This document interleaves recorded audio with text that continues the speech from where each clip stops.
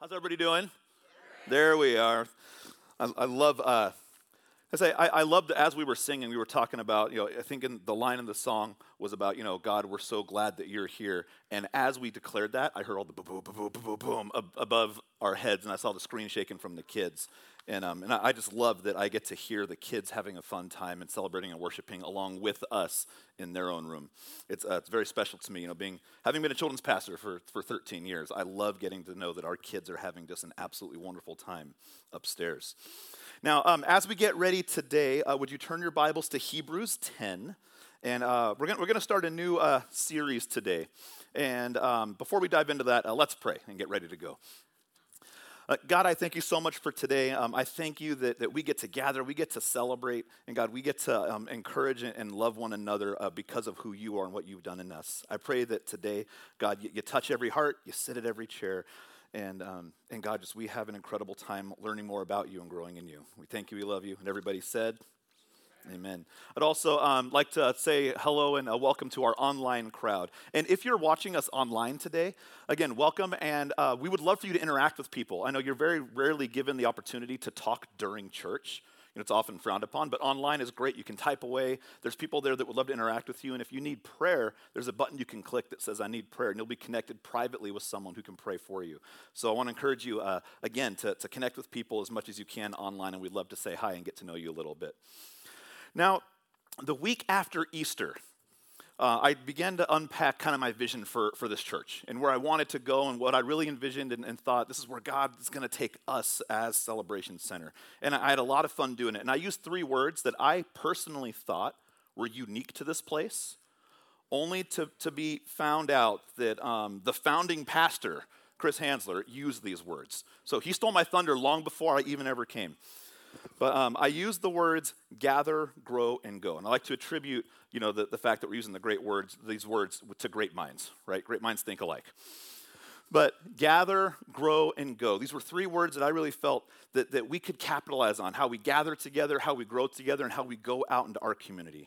I spent the morning really unpacking the week after Easter what these 3 words mean for us and how we can accomplish these things. And then also last week, I really spent time on the go. I really talked about our mission and how we all have a part to play in the mission. We unpacked Matthew 28:19, where it says, go and make disciples, teaching them, baptizing them, and how we all have a mission. And I hope that last week after we talked, you were able to kind of process through and figure out what is your mission field. That was really a big point of it. We talked about how some people go overseas, some people can walk in their front door, and that their home is their mission field. Some people walk out their front door and their neighbors, that is their mission field. Zyger Elementary, your community, we all have a different mission field. And I hope that last week you were able to kind of unpack that a little bit for you personally and find out what is your mission field. Now, today, I want to really talk about, for the next few weeks, the importance of gathering. Why we gather. So whether you're here in person or online, I just want to say thank you. You're headed in the right direction. You already started the gather part of what we talk about, right? But I believe that gathering corporately, gathering together and coming together as a church body is super vital and important for every single one of us. Gathering here, engaging online, asking for prayer, whether it's here or online. I think all of these have a big part to play, and they're very important in our gathering and growing together. So being a part of community, I think, is so important that I'm going to be issuing some challenges as we go through this together. I'm going to be giving you some action steps and some questions to ponder on why I think it's important, and I think what we can see what the Bible says about why it's important that we gather together. Now hear me, this is not an introvert versus extrovert talk. This is not going to be a one or it's going to be a both and. I know that extroverts like myself, I get really filled when I'm around people. I come here, I go somewhere else, I go to someone's house, people come over to my house. When I was a children's pastor, I would do a thing where we would have between 200 and 300 kids come on campus, and I would get home at 10 p.m. filled, like bouncing off the walls. And my wife would not. Because I know that there are introverts. I know that introverts get drained. Not that they don't like being around people, but being around people, doing that really does drain, and you need that alone time to refill. So what I'm going to talk about today is not introvert versus extrovert. I will say if you're an introvert, I don't understand you. I don't get it. I don't think I'll ever get it, but this series is for you. Introverts and extroverts can unite on why we gather together because I believe that we are meant to gather for very, very specific reasons. I think that by the very design of God, we are meant to be together in community. So after we gather, or after you gather, if you're an introvert, you can go alone or go home, be alone, recharge, and then get ready to do it again because I do think it's important. Now, like I said, my wife is more of an introvert than me, so I do kind of get it. But at the same time, when we do something, she's like, I'm tired, I want to go to bed. I'm just like, what? I'm just so filled. And I know that we drive her a little crazy because there's me, my daughter Aurora, who's 9, who's also crazy extroverted, my daughter Avery, who just turned 5, who is beyond extroverted, and my dog, who's not even 1, who is an extrovert. I mean, people come in the house and she just bounces, goes nuts. And then there's my wife who's like, just leave me alone. But having said that, gathering is important. Gathering is crazy important for all of us. So as I begin, I want to ask you all a question. What do you know about solitary confinement? Solitary confinement. Yeah, you heard me right. I know some moms are like, bring it, solitary confinement, let's go. But solitary confinement. Now it's interesting that solitary confinement is also referred to as administrative segregation. Administrative segregation, and it's often used in prisons as a way of discipline or consequence for unruly or dangerous inmates. Now, there was a study done about solitary confinement that was published by the American Psychological Association, and this was its report on solitary confinement. It says, deprived of normal human interaction, many segregated prisoners reportedly suffer from mental health problems, including anxiety, panic, insomnia, paranoia, aggression, and depression. It then goes on to say, evidence of these effects comes as no surprise. It borders on common sense, but it's common sense with a lot of empirical research that supports it. So much of what we do and who we are is rooted in a social context. So much of what we do and who we are is rooted in a social context. It's funny, you don't need empirical research and crazy studies to understand the adverse effects of being alone, right? Are severe enough. These effects are so severe that that's literally used as a punishment for criminals. To say, you get to now communicate with nobody. You get to sit by yourself. Just think about that for a moment. Solitary confinement, this is used to discipline criminals.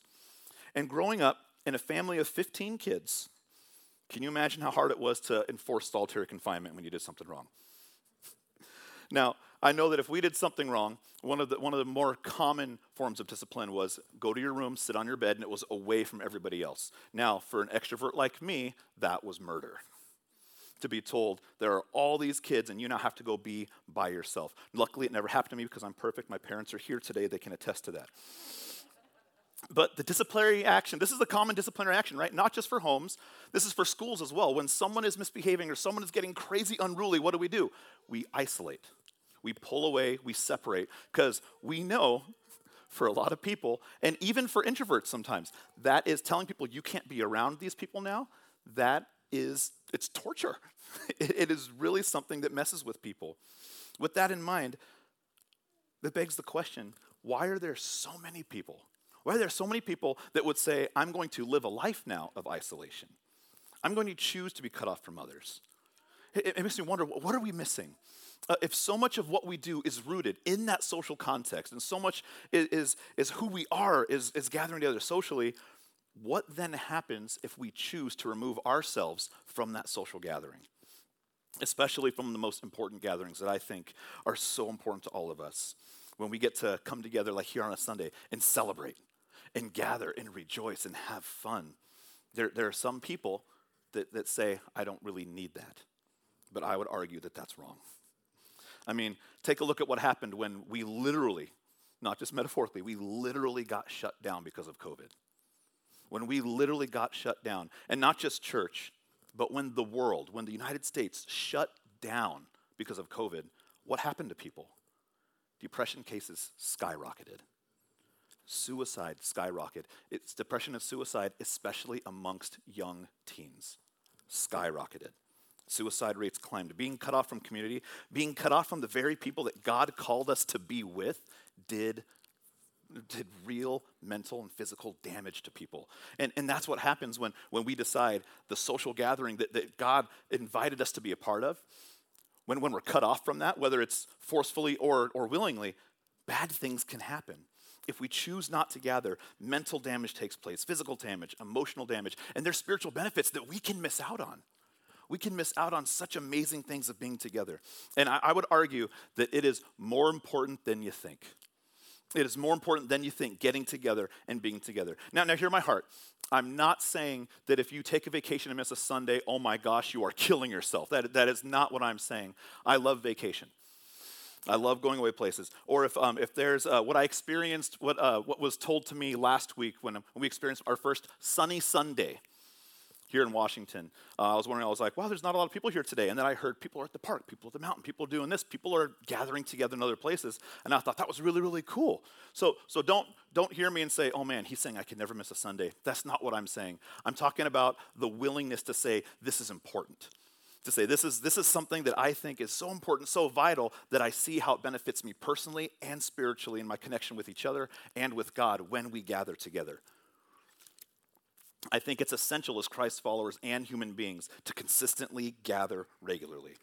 Now, over the next number of weeks, I'm going to address some of these questions, but even more than that, I'm going to really address why I think, more importantly, it is biblical that we gather and that this is an important thing that we do and the power behind it. Now, encouragement is one of those things that we all need from time, right? I think it's important that we gather together to encourage one another. And maybe you're like me, where when someone encourages you, when someone says something positive to me and reinforces something I'm doing, man, it just fills me up like no other. I love the book, The 5 Love Languages, calls it words of affirmation.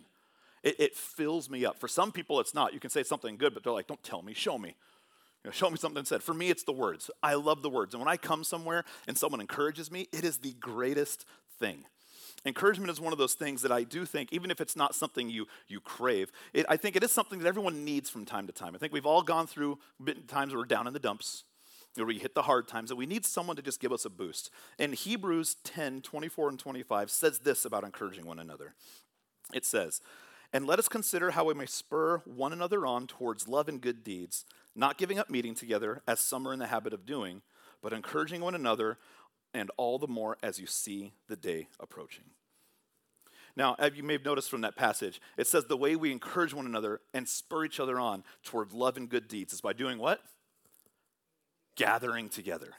Gather together and spur each other on towards love and good deeds. Now, have you ever tried to just encourage and self-motivate yourself? Some people are good at this.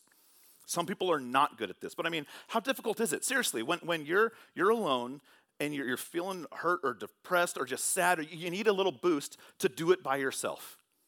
It's hard, right? Not all of us can stand in front of the mirror and give ourselves a prep talk. I don't know if any of you have ever done that before. Stood in front of the mirror and gave yourselves a good pep talk, but that for him, that was the key, right? He needed the motivation and encouragement. Some people call this self-encouragement or positive thinking. And there is a very real place for that. If you don't have access to others, I'm not saying don't ever do that. Just make sure there's no one hiding in the room watching you as you do that, because that could be embarrassing, right? But I think there's something deeply transforming and deeply powerful about being a part of a group whose purpose is committed to encouraging and spurring you on towards love and good deeds, towards a common goal.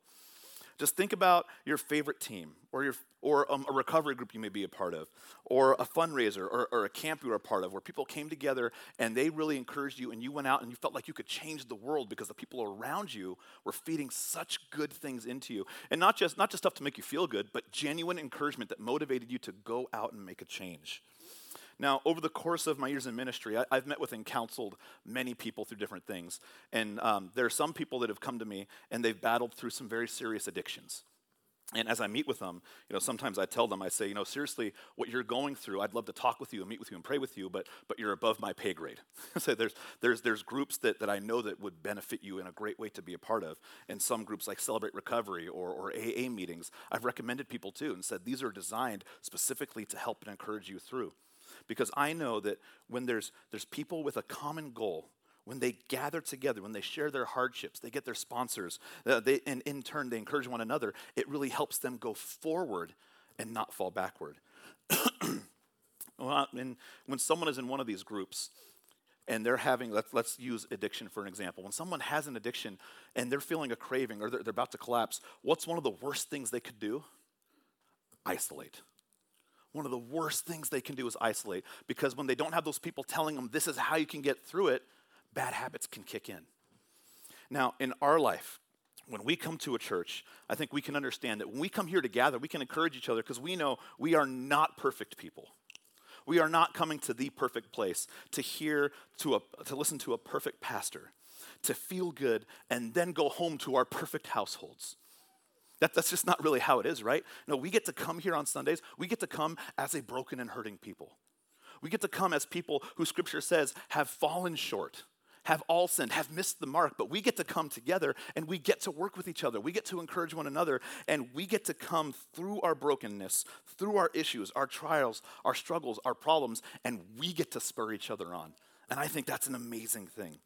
Now, I hope you caught this on about me earlier, but I have problems. I have my struggles. I have the things that I deal with, and I need people to encourage me. As I shared, when words encourage me, and getting a note in the mail, getting a random text or phone call, I could be having the worst day in the world, and I'll get a text that just says, hey, thought about this, thought about you, love you, or just something that encourages me, and it makes everything else feel like nothing. It is the best thing, and that's another reason that I love coming to this church. I love that we're called Celebration Center.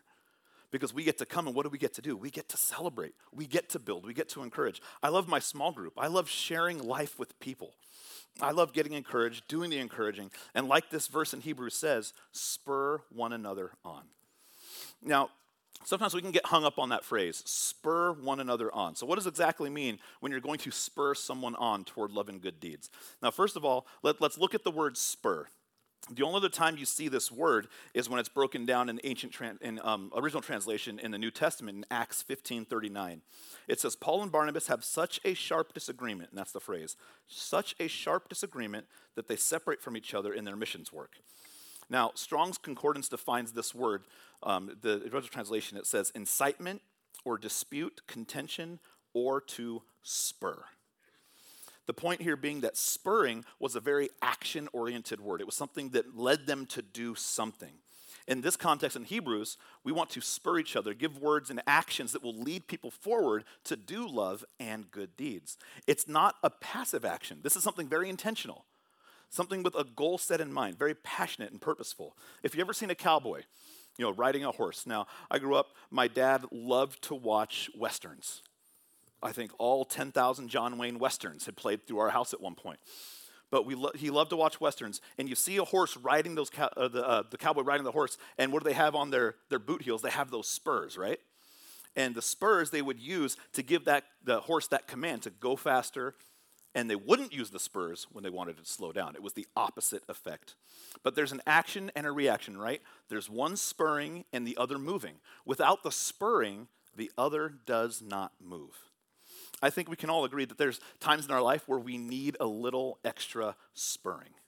We need a little bit more to get moving. We need that kick to get going. And I know that I've had those moments personally where I've needed someone to give me a little like, hey, let's go, let's move it, and encourage me along the way. And maybe you start to feel stagnant a little bit, and someone is there working with you or right behind you or beside you, pushing you on and pushing you forward. And that's an amazing thing. Maybe if you start to feel stagnant, or you start to go slow down, or you start to feel comfortable, maybe in your devotional time or in your quiet time. But when you set aside time to gather, that's when you get someone alongside that doesn't let you relax in those times, that really pushes you forward. And when they push you forward, you start to see all the good things that come with it, all the good encouragement, all the good spiritual blessings that come with giving more time to God.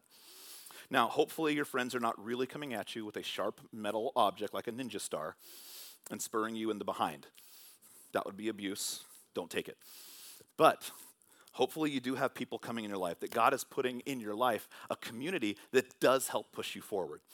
I think that God puts groups in our lives. God puts specific people in our lives that can point out areas where maybe we are getting a little relaxed, and ways that we can encourage each other and push each other forward. Maybe if you feel a lightening of your convictions at times, you'll have that friend that says, no, this is why we've got to move forward on this. And that's someone that can spur you on as well. Now, I think as Christ followers, we need to make sure we're always moving towards that Christ-centered love, and so that all the good works and things we do all point back to him. It's never for our glory, it's for God's glory. I almost didn't even want to talk after Jeff's prayer because he said a lot of what I'm saying right now. It's pretty ridiculous.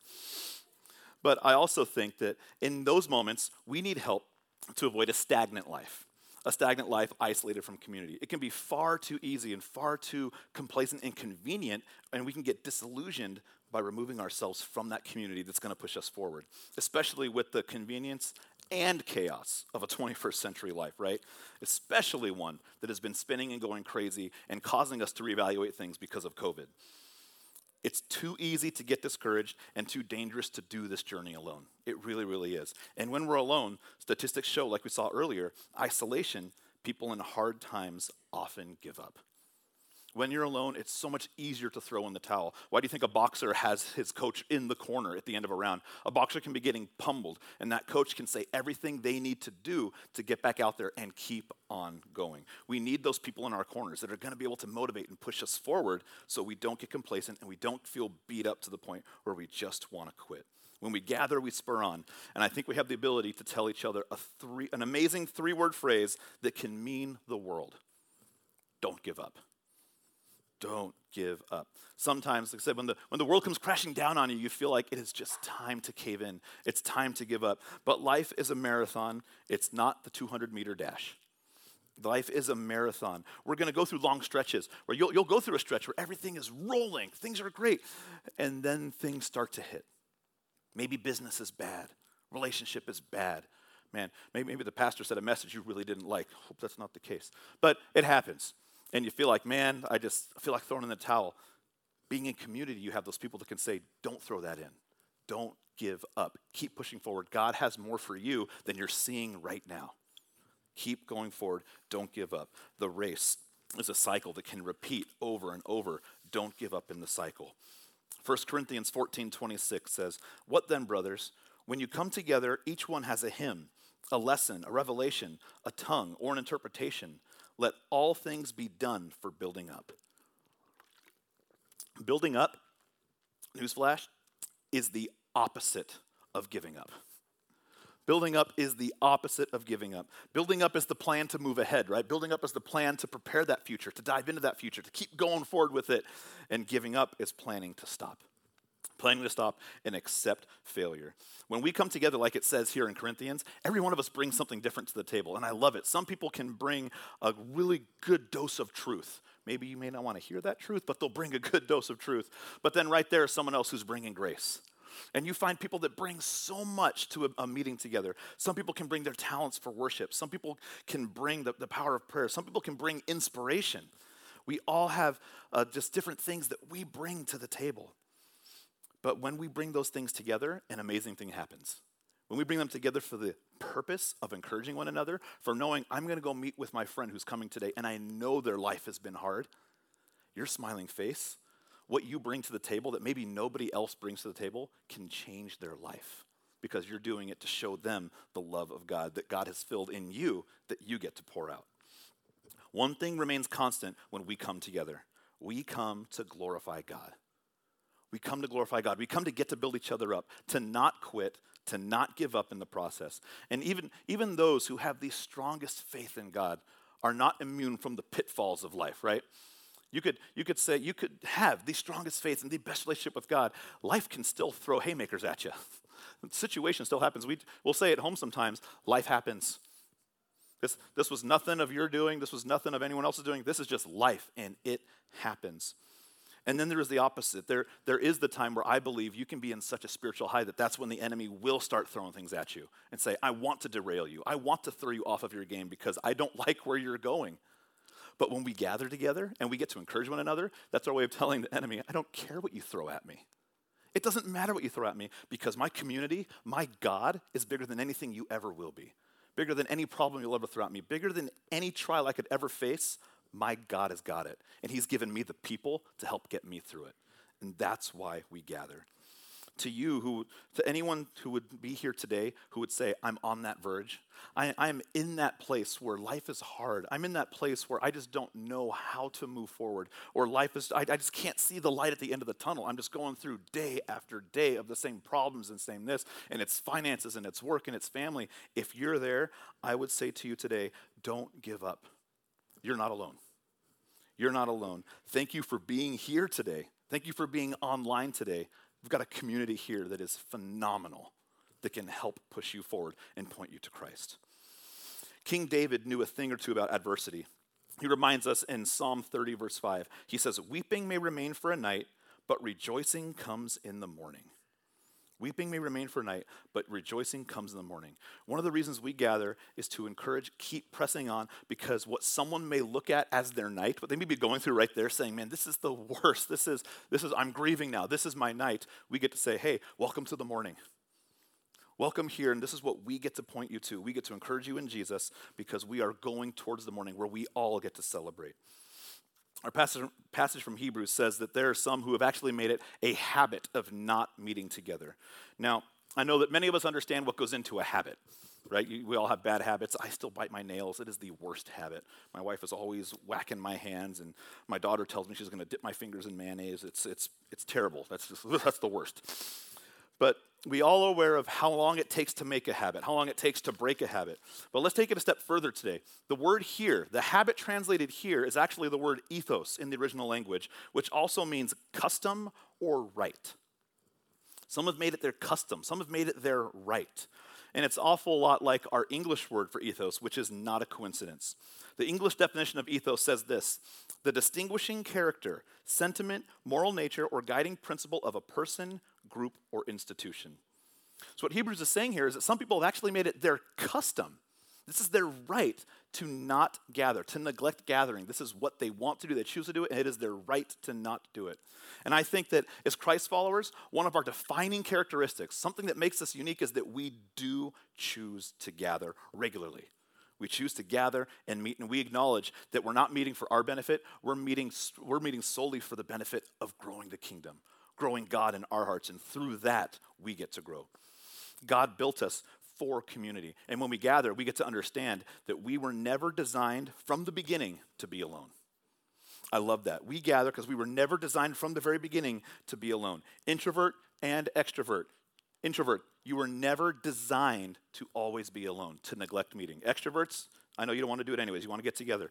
But you were designed for community, to not be alone. All the way back in Genesis chapter 2, we're back in the beginning of Scripture and creation here. The Lord God says in Genesis 2:18, "It is not good for the man to be alone. I will make a helper suitable for him." I love that God acknowledges right here, I created you and you're alone and that's not good. I'm going to do something else. I'm going to create more. God designed us to be in community. There are many reasons we come together, and we're going to explore a lot more of them in this series. But understanding that core foundation right there, from the beginning, God didn't tell you to isolate. From the beginning, God didn't say, I created you, you've got this, you're by yourself, you're going to go through hard times, you're on your own. God said, no, I see someone. They're alone. I'm bringing somebody else here.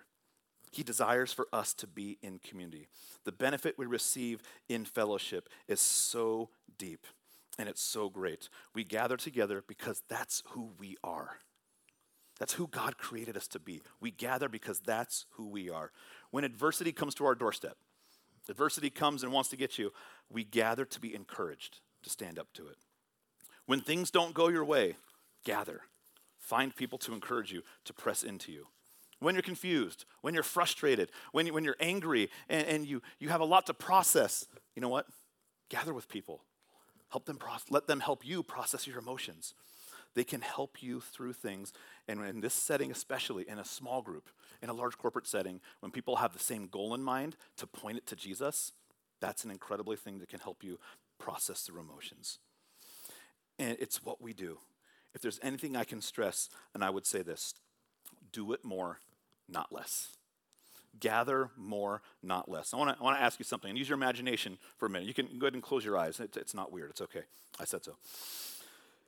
Let's say you spent your whole life thinking you were an antelope. Don't laugh. It's a serious moment, okay? You spent your whole life thinking you were an antelope, and then one day you find out you're a lion. Okay, open your eyes. You were an antelope, now you're a lion. Suddenly, if you realize you're not an antelope, you're now a lion, wouldn't you want to go do what lions do? When you realize this is who you were created, this is what you are, wouldn't you want to go do what the lions do? You would. It wouldn't be unreasonable to say that you wouldn't want to just gallop through like an antelope would. If you realize your true identity, you would then want to start to live in that identity. You would start to look, sound, and smell, and be more like that lion and less like that antelope because you know who you are. Now, as you start to put into practice what you were designed to do, I would say when you realize who you are and who God called you to be, don't go back to something you were not created to be. Go forward into who God has called you to be, the purpose God has for your life, the community he's called you to be a part of. Gather and be who God has created you to be. Become that natural good part of the creation you are. And then wouldn't it be weird if you saw that same lion start to pretend to be an antelope? It would just look weird. A cartoon that my girls love is Lambert the Sheepish Lion. An old cartoon about this lion who grows up with sheep, and he thinks he's a sheep. It's the funniest cartoon, and the sheep treat him wonderful. There's a song, Lambert the Sheepish Lion. It's a fun little cartoon. But a wolf attacks the sheep, and the sheep are crying out to Lambert for help. Lambert at first is freaked out. He's running away like the sheep until he realizes he's a lion. And then he goes and he saves the sheep, gets rid of the wolf, and then the sheep start praising Lambert, and he still lives with the sheep, but he never gives up his identity as being now the protector and the lion in these sheep. Don't forget who God has called you to be. No matter what community you're in, God has called you to do something great, to be something great, and don't forget that you are a child of God who is called to gather and encourage and spur each other on towards love and good deeds. 1 John 1:7 says, "But if we walk in the light as he is in the light, we will have fellowship with one another, and the blood of Jesus, his son, cleanses us from all sin." I think it's reasonable to think that as a person grows deeper in faith and the understanding of who Jesus is and who his bride is, they would want to spend more time with others who had that same like-mindedness, who had that same belief, that same drive and passion in life to grow in him. And if it's a part of our nature, if it becomes a part of our ethos to gather together, then it makes sense why this passage in Hebrews says, do it all the more as we see the day approaching. I think all of us in this room today would agree that we could all use more encouragement, not less. I think we could all say we want more encouragement, not less. We all want more spurring on towards love and good deeds. We all want to strive for better, not worse. We want to strive to go forward, not back. More of the bride of Christ, more of gathering, not less. I think we need to spend more time acting like lions, acting like that lion God created you to be, not less. And as we get close to wrapping up, I want to share a couple verses with you from Matthew 24. Now, in this chapter, Jesus talks about the end times. I want to specifically look at verses 10 to 13 together. Matthew says this, "At that time, many will turn away from the faith and will betray and hate each other. Many false prophets will appear and deceive many people. Because of the increase of wickedness, the love of most will grow cold. But the one who stands firm to the end will be saved." I know that every day that passes is another day closer to the return of Christ. Now, Scripture says that he's going to come and it's going to be an amazing thing. But it also says that as we get closer to that day, we're going to see an increase in wickedness. We're going to see an increase in the people that hate each other, false prophets, deception. And I know that when the world goes down a wrong path, when the world starts to go crazy, it can be easy to start isolating yourself and feel like, oh man, I just need to be by myself and process through this. It can be easy because of how you feel, your view on what's going on, or the different reactions people are having governmentally, politically, personally. But Scripture makes it clear that as we get closer to the coming of Jesus, every day there are things that are going to get worse. That's why I think it's so incredibly important that we commit to making sure that gathering, this is important. This is special. This is big. This is something where we get to say, you know what? I'm not designed to stand on my own. I'm designed to stand with you all. I'm designed to stand with God, who is right here with me as well. We need to spur each other on. We need each other, and we all have different ways that we can do that. I know that our first small group cycle is coming to an end. And I've loved my small group. And I've heard lots of different people talk about their small groups and the relations they've made with their small groups. And what's great is even though the studies and books are coming to an end, that doesn't mean like those groups are now disbanded, never meeting. If you were never in, you can never join because the group's never meeting again. That's not what happens with small groups. There are a few groups that are going to keep going. And that's really, really cool. They've had such a good time connecting that they're just going to keep on meeting. And that's really, really fun. Some weekly, some monthly. And if you haven't plugged in yet, man, I'd love for you to join mine or call someone and find out where they're going. But join a group, commit to gathering, not just on Sundays, but gathering throughout the week and finding out how you can be encouraged and spurred on toward good deeds. I know that in the summer, I want to do something a little different with small groups, but then I want to launch them again in the fall. More studies, more groups, more ways for people to connect because I know the power of gathering. And I know how special and important it is to be with each other, to grow in Jesus. And I love it that the more we gather, the more that we do this, the more we live out this verse that says not giving up, but spurring each other on, the more we get to go to the world and say, you know what? You don't have a chance. Because of my God and my people, you have no chance to stop me. You have no chance to throw anything at me because I'm with the people that are encouraging me and the God that has got me through it all. I'd like to invite the worship team back up today. And in response to this, I have a few questions I'd like you guys to ponder and think about as we talk about gathering. One, not really questions, but just things to really ponder. I would like us all commit to gathering and fellowship. Commit to the first word that I talked about a few weeks ago. Gather, grow, go. Commit to the gather. Commit to being a part of fellowship, in person if you can, or online if you can. If that's how you have to do it, do it. Connect online. Gather with people. Remember, being online doesn't mean you just sit there and watch. Being online, you get to connect. You get to say hi. You get to type messages. Be a part of the community. We're going to have a time on Thursday, June 10th, to gather again for worship, prayer, and communion. I would love for everybody to come. Scriptures has some incredible things happen when people pray. I love that we see prison walls shake. We see walls tear down. We see health and we see healing. Prayer has an amazing place in life, and I'm so excited that we get to come together. We get to worship. We get to pray. We get to take communion, and I'm so excited for the chance that we have to grow, encourage, and just go through life knowing we are going to pray, and God is going to do an amazing thing on June 10th. I know it. So I want to invite you guys to come. Make it a priority. Come on June 10th. Gather for our worship and prayer night. We're going to pray for our city, our leaders. We're going to pray for the churches in our community. It's going to be an amazing time of prayer. And I want to take a time closing service today as I pray for you to encourage you. Before you leave here today, connect with someone. Maybe if you see someone you don't know, connect with them. Say hi. Maybe it's someone you do know you haven't seen in a while, or maybe it's your best friend. Whoever it is, connect. Say hi. Set a time to gather together with them outside of church. Just gather and share life. Encourage one another. But don't leave here with the mindset of, I will just see you next Sunday. Leave here with the mindset of, I'm going to see you soon.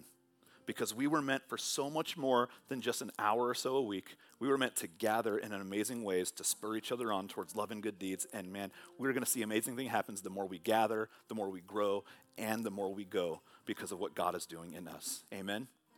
Would you all stand with me? Let's encourage each other today as we leave. And I'm excited to see how God is going to grow this place numerically and personally. And just in each and every individual here, how God's going to grow in you as we grow together. God, I thank you so much. I thank you that we get to gather. We get to celebrate. We get to, again, hear the kids above us jumping up and down. God, we get to have an amazing time celebrating who you are and what you've done. And God, I pray that we encourage one another, that this place is a place of hope, that when people walk in those doors, they know I'm going to see someone, I'm going to see you, and I'm going to see a person who can say the words to me I need to hear, who can just be a voice to, or ears to listen, a voice to speak, someone who can spur me forward so I can look at the world and say, it's got no chance because here I come. And here we come, God, because you are with us every step of the way. So God, we thank you, we love you, and everybody said, amen.